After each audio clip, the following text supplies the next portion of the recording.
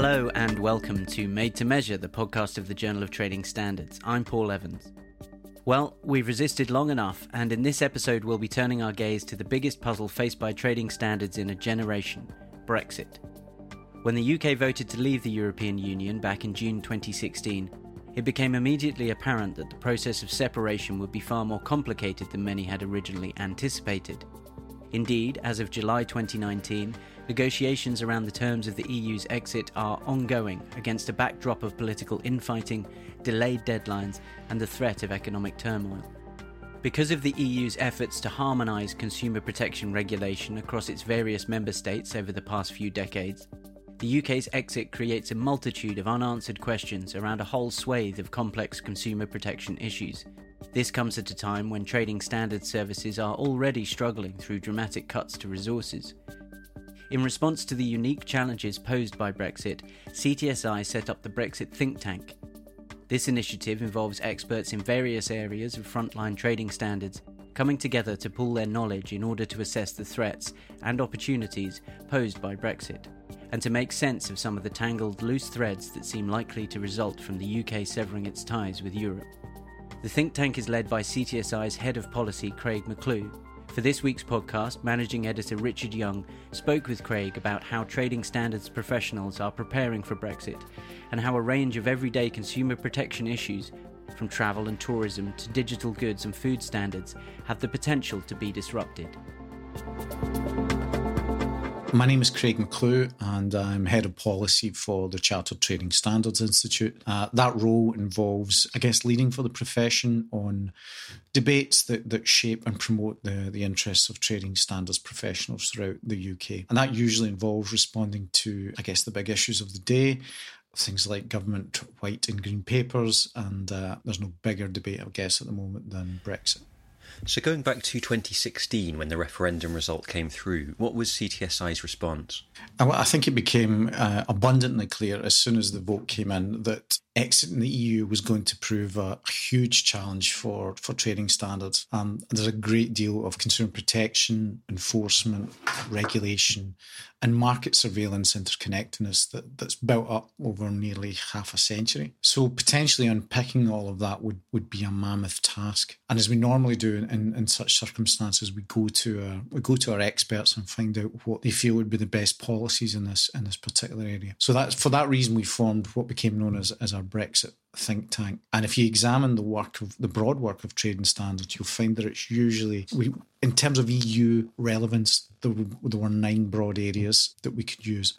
They were fair trading and enforcement, e-commerce, product safety, legal metrology, animal health and agriculture, intellectual property, cross-border access to justice, travel and food. So they were the main sort of areas, and we sourced the experts from our lead officer group mainly to consider the challenges and opportunities. However, we're also enlisted the help of external consumer policy partners such as the Competitions and Markets Authority, Which and Citizens Advice, as well as all the relevant civil servants from Whitehall departments. I think we were particularly well served by a lady called Jacqueline Miner.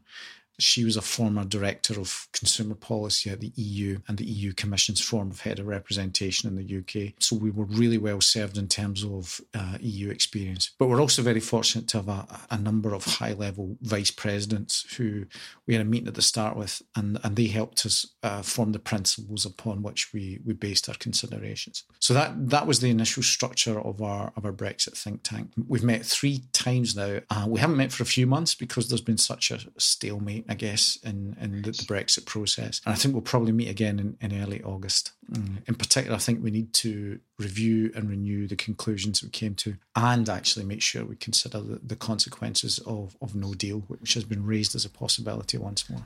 So is the possibility of no deal one of your main concerns? Well, I think in order to understand where we are now with Brexit, we need to look slightly backwards to 2016, probably even before that. I think at the time of the vote, Brexit was campaigned on and seemed like a very simple binary decision. We're either in or we're out of the EU. And it's quite clear now that that's a multifaceted and quite a complex task. No country has ever done something like this. We're leaving the world's biggest free trade area. And I think regulation, or more specifically EU regulation, has had a bit of a bumpy ride. in the minds of UK consumers, businesses and politicians. And that might have been one of the reasons why people voted to leave. I think it might have been. I mean, I wouldn't want to put myself in the minds of Leave voters. But what we've tried to do through our considerations is extricate ourselves from the political process. But that's proving almost impossible. CTSI has no particular political colour. However, Brexit and regulation and consumer protection are so wedded to the process that it's going to be impossible. So leaving the EU was never going to be an easy thing to dismantle all this interconnectedness overnight. And I think that's why promises such as like this is going to be the easiest deal in history are perhaps proving more challenging. I feel particularly bad for our civil service because they are the ones that are going to have to deliver this. To make sure that we have a functioning statute book, and that's the huge legal task that they face. I also think, in retrospect, there probably wasn't a great campaign on either side. So the benefits of EU membership for consumers in terms of the protections were never adequately sold to those who wanted to remain, and I think arguably the downsides to the EU and the benefits of leaving were potentially exaggerated by those campaigning to leave. I'm thinking of the promise on the side of the bus and all this. And I also say, I mean, political and social commentary, as I've said, it's not CTSI's role, and I'm probably straying from my brief slightly. But I think that immigration and bad regulation from the EU had become so probably incrementally weaponised over the last 10 years that it was an easy trigger for the vote to leave. And I think immigration in particular is a lot more nuanced than suggesting that the EU is a one-way street into the UK for benefit scroungers and such. And I do realise that was not the main reason for the Leave vote being successful, but it was part of the narrative. I think in trading standards, at least, EU citizens are provided essential services in areas such as veterinary services for our animal health and welfare system, and other key roles in our rural economy and service industry. So we're faced with this incredibly complex legal and geopolitical task, and it's very difficult to explain, and that's why I think there's such continuing uncertainty around. So the will of the people on EU exit is proven challenging to deliver. Now, rather than explain the details, it's become quite a polarised debate. We're reduced to sound bites, things like platitudes such as taking back control of our money and our borders, getting rid of unelected bureaucrats in Brussels, or its absolute worst as Brexit means Brexit. I mean, that's a statement so vacuous it really only has one function, and that's to close down any further debate on the issue. And we need to be able to debate the details in order to form policies that will protect consumers and assist responsible businesses. But you asked about no deal, and I think that is the remaining uncertainty. Do we crash out with no deal? Again, that's another platitude. I know the government and the civil service have been trying really hard to prepare for no deal, and they've created a large number of contingencies through preparing statutory instruments, and it's no easy task. I know they have sitting ready a statutory instrument, one of the largest ever introduced, amending legal metrology and product safety. So our preferred option is to leave with a deal, because if we leave with a deal, what we have is a period within which any changes can be bedded in. It can be explained to businesses and allow for appropriate resources and expertise and regulation to be put in place. Now, on no deal, I understand the negotiating psychology of leaving no deal on the table. The principle that the other side needs to know we're prepared to walk away if we don't get what we want. And the analogy I've heard before is that's like a sales process, maybe buying a new car. The car dealer, in this case the EU, will drive a really hard bargain, but wants to get a sale just as much as the consumer, in this case the UK. But the car dealer will only be offering his best terms if he thinks the other side can take it or leave it, and he wants to secure a deal. And if they don't, we walk away, back to square one. I get that. It's perfectly acceptable negotiating practice. I think the problem with it in this case, though, is we're already committed to a negotiating process, because in some senses we've already voted to leave the EU, so we've already traded in our old car. So we can't go back to the status quo, because we'll end up causing ourselves possibly economic harm. So I think that's the problem. And I believe for traders and consumers, a period of transition or implementation would be far more preferable. Obviously, it's impossible to look into a crystal ball to see what the future may hold. But are there any specific implications for trading standards in Scotland which, after all, voted largely to remain in the EU and could hypothetically at some point hold a second independence referendum in the wake of Brexit. The system of regulation and consumer protection that we accrued as membership of the EU affects Scotland, England, Wales, Northern Ireland in exactly the same way. So if we're, all in it together, then so be it. So that is one area where we can look. There's no political process going on in Scotland at the moment that would affect trading standards in terms of a dilution of consumer protection or regulation. Whether at some stage down the line, by taking back control, it causes some tensions in our United Kingdom. That remains to be seen. Well, trading standards already faces big challenges in terms of cuts to resources. Presumably the uncertainty caused by Brexit is only likely to exacerbate those difficulties. Yeah, undoubtedly it will. In fact, that was one of the main findings from our Brexit think tank considerations. Much has been made in the debates around EU exit of the UK's high standards of regulation in areas such as food standards or product safety, maybe as well animal health and welfare and environmental issues. Now, while the UK is part of a single market in the EU, they've necessarily raised those standards and non-tariff barriers have been removed to make them so. That is the point of frictionless trade. So there should be no differences or standards of protections and no tariffs between member states. We have one big market. So when the government says to us that there'll be no lowering of regulatory standards in the case of any post-Brexit deal with new trading partners, then you're inevitably reassured. And trading standards have been supportive, or CTS have been supportive of that. However, when you look at the detail, high standards of regulation are only really viable when they're maintained. And that means businesses need consistent, high-quality advice on how they operate. And we also need proportionate enforcement when regulations are flouted.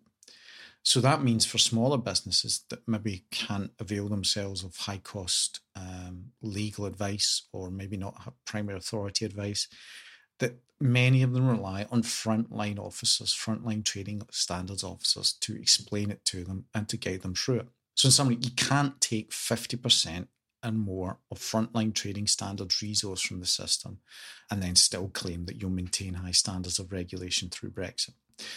Now, I've said this before in the journal. The point of the austerity programme was not to cut trading standards services by over half, but that's just what happened. So it's a consequence of where trading standards are.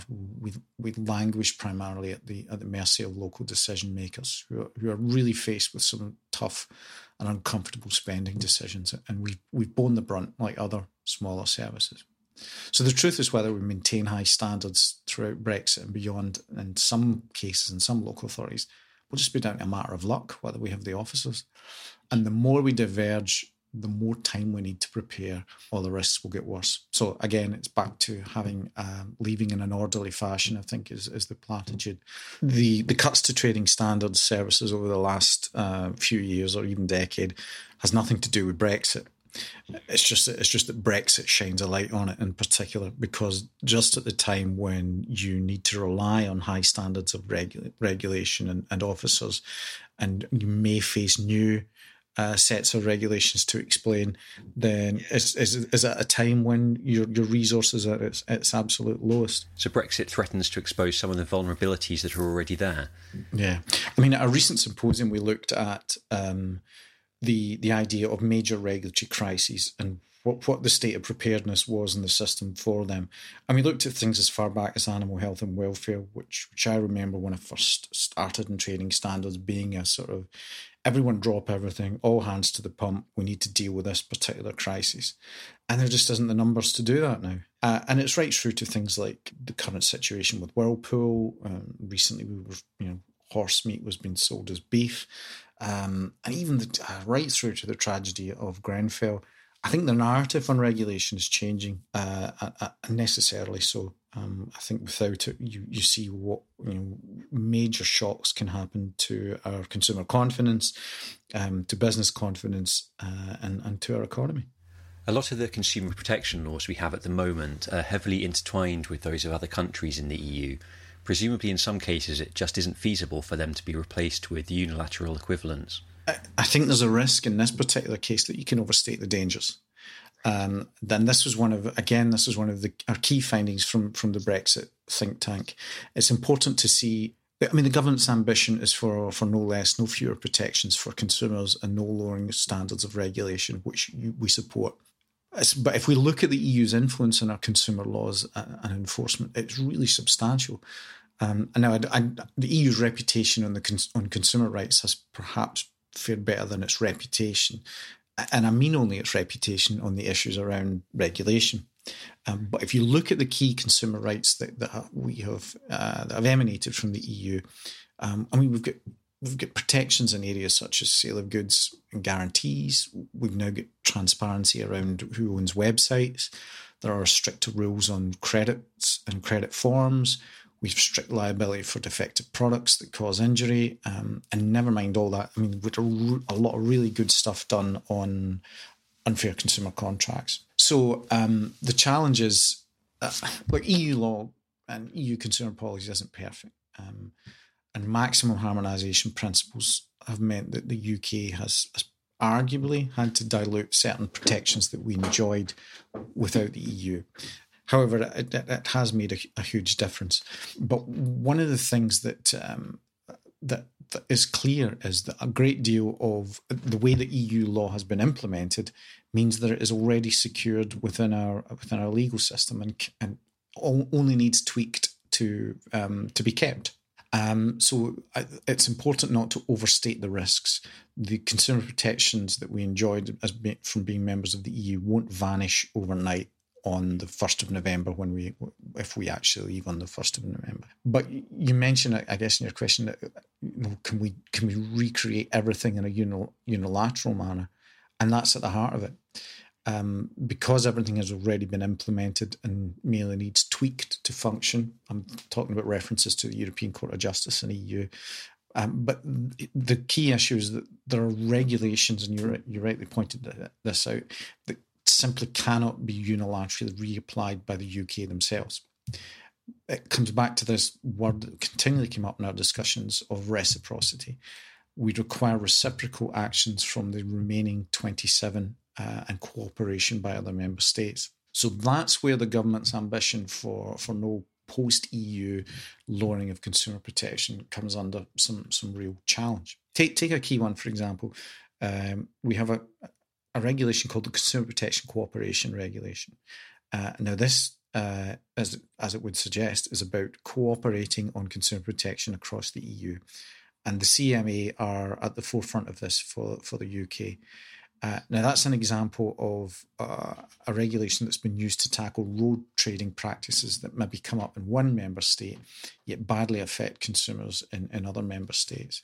So it's been used really successfully in areas such as travel booking sites, car hire, children's in-app purchases.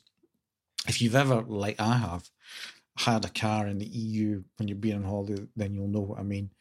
You get there and there's willful upselling of unnecessary insurance to tired and stressed holidaymakers who just want to go on with their holiday.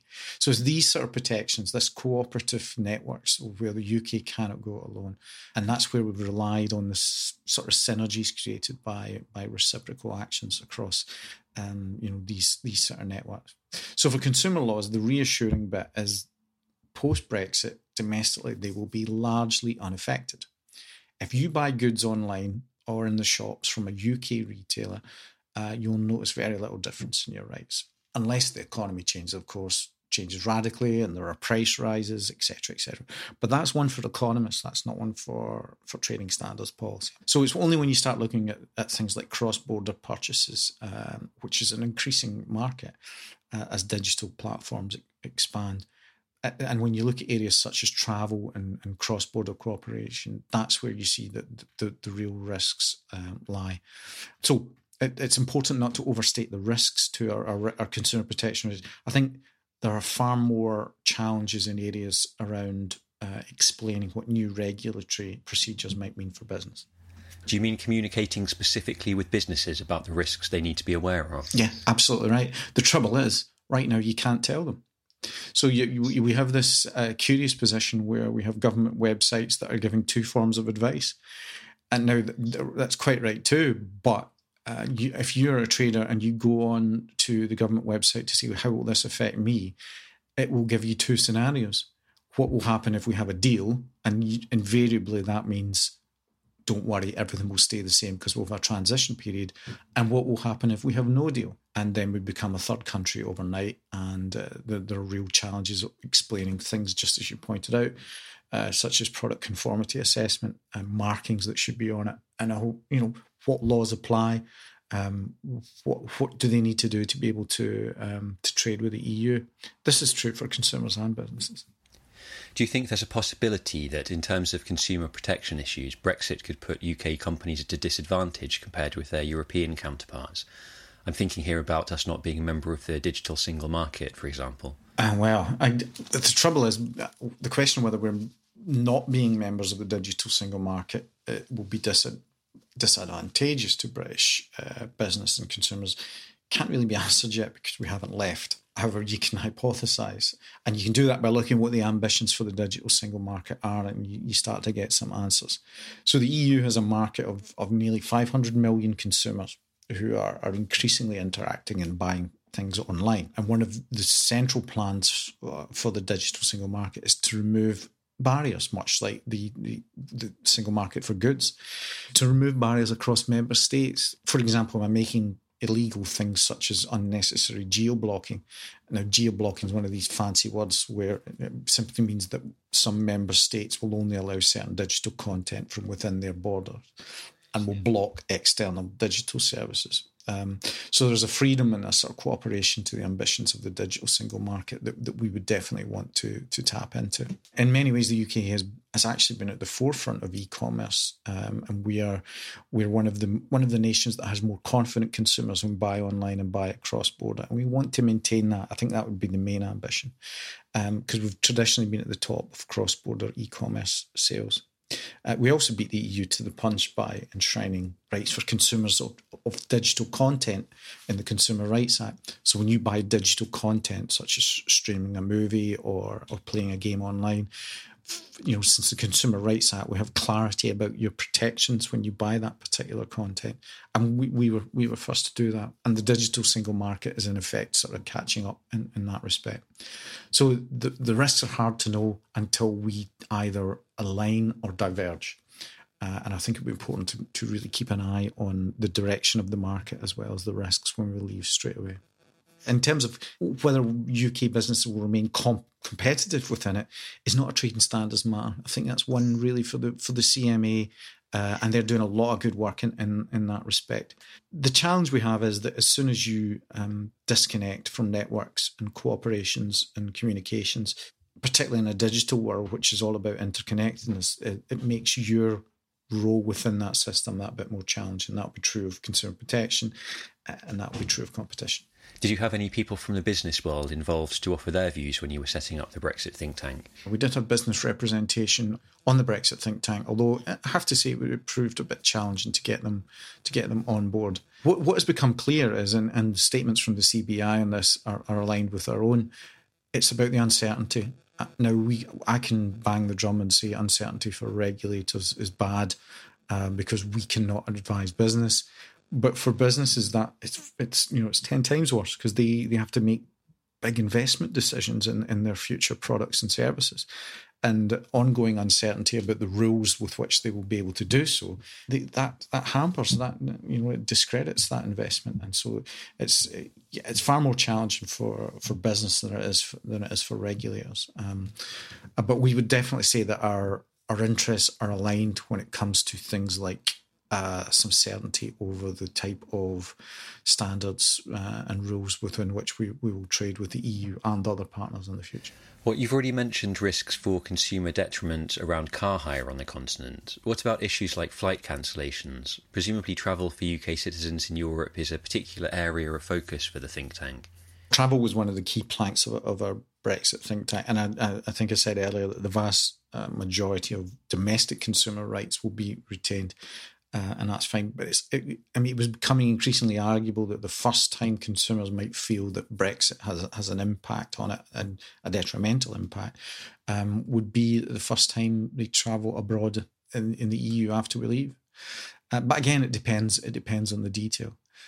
In order to see what you might lose, you have to look at what you gained by EU membership. So, I mean, it's things like you can now go to the EU and you don't need to have an international driving permit. I mean, I'm old enough to remember when you had to have one of those. I pointed out that you get compensation for flight cancellations and delays. I mean, and that's really important when you consider now that budget airlines, which have been tremendous boost to the economy, but how tightly and wafer thin their changeover times are. So cancellation and delays become important. We have protections there. If a travel company goes bust, you can usually get your money back due to insolvency compensation. Trade and standards officers are making sure that descriptions on brochures and websites are accurate. You can usually get help if you're conned into something like a timeshare or a holiday ownership scam. You can get help, advice, and usually cancel that. Oh, and now when you're abroad, you can call, text, and FaceTime as if you were back at home without any mobile roaming charges. So, I mean, this was the big threat, but there's increasing clarity over these issues because there was a lot of preparedness done before the first deadline of 29th of March. That it would now seem that regardless of the deal, a lot of these protections will be retained, flight compensation and whatnot. But ideally, we want a change to make sure we have, again, a transition period and a sort of orderly changeover. I mean, I would take mobile roaming charges as the perfect example of where consumers become used to something very good very quickly. I mean, from my own point of view, if a retailer now won't allow me to pay contactless for the purchase, I sort of shake my head. Now, you know, these are sort of advancements that have only been in place for a few years, and now they're the accepted norm of consumer purchases.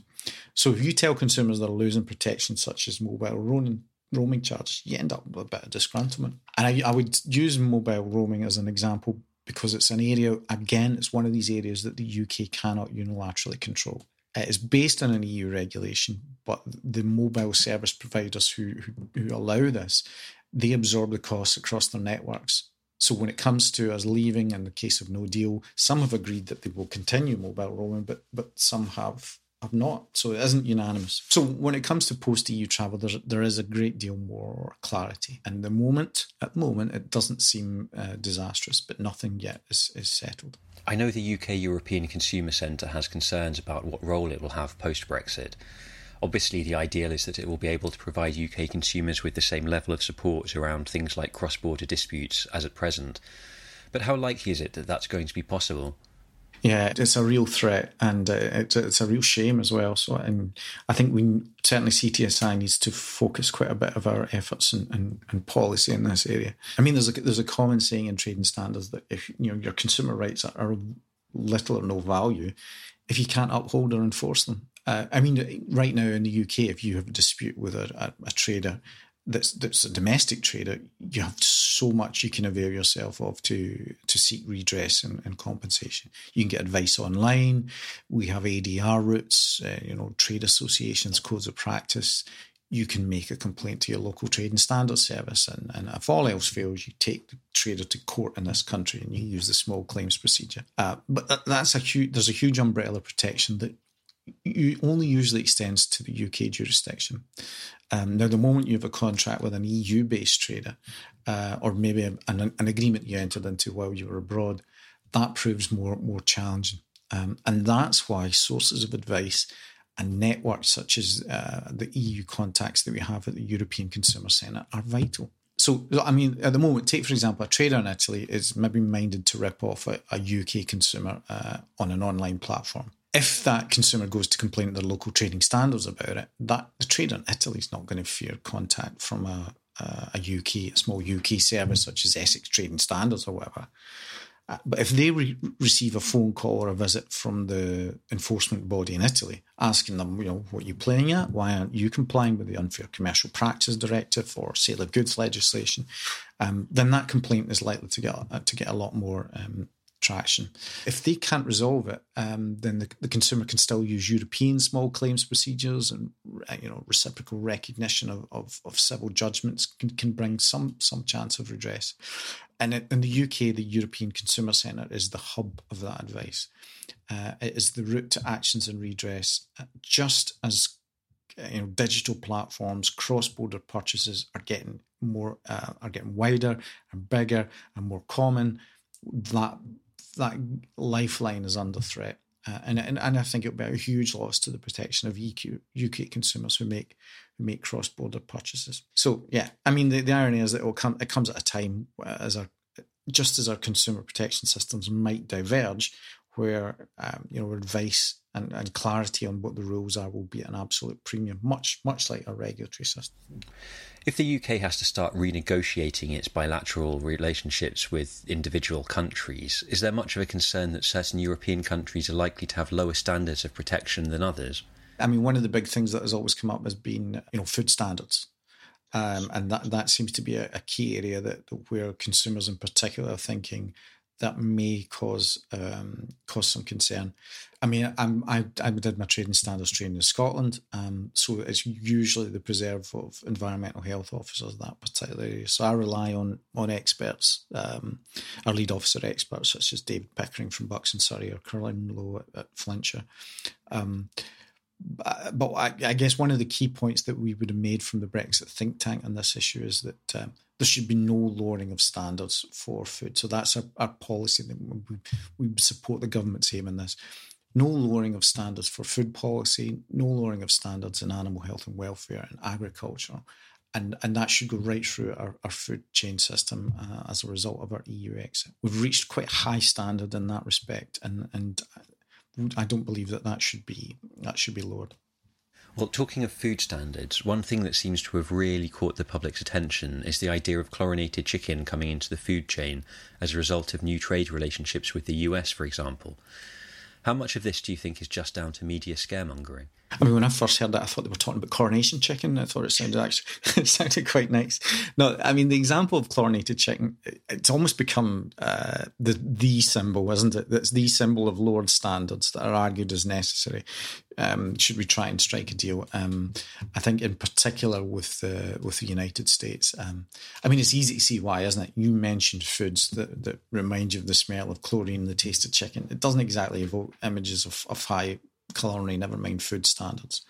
But my understanding on this, and again, the food area, I will always defer to others as I will in many other areas. But my understanding is that ever since particularly the BSE outbreak, the EU's, and by definition then the UK's food policy, has been to prevent rather than remediate when it comes to food crisis. What that means is that farmers in the EU and the UK have had to take care to avoid food risks at every single stage of the process, rather than to hell with the welfare of animals. Let's have industrial style farming, and then we'll wash out any pathogens at the end through some sort of chemical bath. So our very recent history with foot and mouth, BSE, horse meat being sold as beef, it also suggests that we aren't exactly squeaky clean when it comes to food standards and animal welfare. So maybe chlorinated chicken could turn out to be a red herring. Oh dear, that's terrible. But whether all that means our food is less safe, the chemical washing of chickens, or whether it's sort of lower quality standards, is argued by the UK side and the US side. But what it does seem to do is make the chemically washed product cheaper. So that's because they haven't had to have the same care in the process in the way that the EU and UK farmers have had to. And that's the same too for issues such as hormone-treated cattle and other types of industrialised farming. So the argument comes down to cost versus standards. And we are clear that there should be no lowering of standards to secure new trade deals. And at the moment, the government agrees. So it's about keeping your eye on that particular area and being ready to examine what might be coming down the track if they're suggesting a new trade deal with a non-EU country. Obviously, we've talked a lot about the risks for consumer detriment around Brexit. Has the think tank also foreseen any potential benefits, perhaps in terms of simplifying certain areas in which legislation can be a bit muddled at the moment? The task that we set the Brexit think tank was, I guess was twofold. One, what are the risks from our EU exit and what are the opportunities? In the 3 meetings that we had with all the experts across all the areas that we considered, the opportunities were hard to come by. It was hard to come up with some. I think that's maybe because that is not what these experts are involved in, and that you stray into the political aspects of it by saying, if I make a statement, for example, that says Brexit brings nothing but risks to our system of trading standards, then that's perhaps not having the worldview that is really required to take an informed point on it. However, I think it's because the major changes that Brexit brings risk. When you are unpicking the certainty that we have of the laws and networks and the relationships that have been built over many decades, it's hard to see beyond the risks. So our Brexit think tank considerations were really very detailed.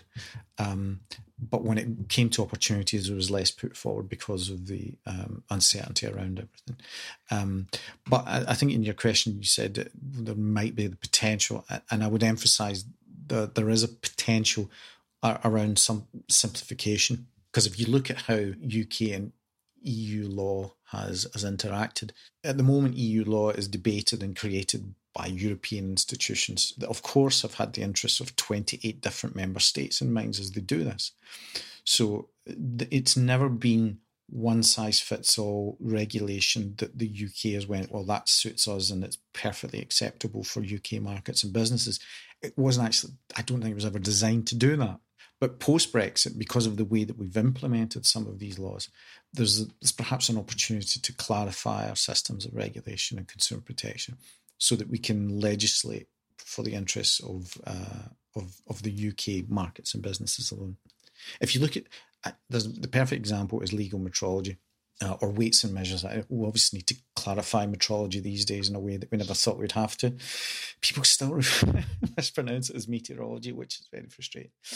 However, metrology is recognised as the cornerstone of trading standards work, and we were excellently served in our Brexit think tank by the sadly recently passed very great guy called David Templeton, who's an absolute international expert in legal metrology, and he was someone who always stole the show at our Brexit think tank meetings by calmly explaining how legal metrology was the underpinning scientific basis for all the other disciplines, and he always stole the show. However, he saw when it comes to opportunities around Brexit that our systems of weighing, measurement and control that we'd introduced as a result of EU membership had just been sort of laid over. They've overlapped with the UK systems, creating different regimes. So we have instruments out there that are in use for trade that require to be stamped or tested according to UK systems or EU systems. And he saw that there was an opportunity, a once-in-a-lifetime opportunity was how he described it, to delayer and simplify our legal systems of metrology through verification and testing. So that's a very technical example of it. But there are other issues around things like consumer contract regulations that are being that are really difficult to interpret and apply. And we've got lead officer experts working with BEIS on that area as well. So opportunities in the short term really around potentially simplifying things. Whether the government departments have the bandwidth to consider these things at the moment, though, is another question. So just to wrap things up, what would be your key message to those working on the front line of trading standards about what CTSI is doing to make sense of and mitigate some of the challenges and complications that are likely to arise out of Brexit? When we looked at everything, there were three sort of key areas that we drew cross-cutting sort of themes from, and they were just as I'd outlined earlier, things around what is fine, what is safe, what has actually been retained through this process. The government's ambitions of no lowering of consumer protection, no lowering standards of regulation are all very very well served, and we broadly support them. But I guess my message would be there will be a number of technical, nuanced little areas that the government departments in Whitehall haven't considered the implications of, that we would like to hear from them about. So no doubt there'll be officers out there who will go, what's happening with product conformity assessment, or what's happening in this area of product safety? What's happened to RAPEX? And ideally what the Brexit think tank process was supposed to do was to have them bring those inquiries to us so that we can put them to government. I'm relatively new to consumer policy, but what I'm finding is that rather than being a closed shop, Whitehall departments are absolutely receptive to on-the-ground expertise at this particular time. Now, whether it was ever thus or not is arguable, but certainly I'm finding that right now they want to hear from people on the ground about what the challenges are and what might work and what might not work. So my message would be, I guess, help us. Don't panic about consumer rights, and help us shape the messages that we need to give to colleagues and to businesses. I think we've in this particular area, I think we are really well served by the experts we have around the table. There's been a sort of hiatus while the political process has stalled. But we're now back into that area where we are potentially heading for no deal, the disorderly exit, if you want to call it that. And there will be a lot of challenges around that, not just in terms of resources, but in terms of laws that won't work overnight. We haven't had a chance to properly scrutinise, and we're good at that. We're good at looking at regulations and saying, well, that won't work or this won't work. We haven't had a chance to scrutinise the preparedness of no-deal legislation at this stage, and that might come to fruition quite quickly. But again, I'm hoping no deal is a negotiating tactic that will never have to be dusted off the shelf, and I'm hoping that we get an implementation period where we get this orderly Brexit that everyone's looking for, and who knows, potentially new trade deals might be a good thing for the UK. Well, that's it for another episode. Thanks to Craig McClue for talking to us, and thank you for listening. We'll be back again in a fortnight's time with more from the world of trading standards. If you have any ideas or suggestions for the podcast, or you just want to get in touch, send us an email to madetomeasure@jtsmag.uk. Don't forget to like and subscribe on iTunes or wherever you're listening to us. Until next time, goodbye.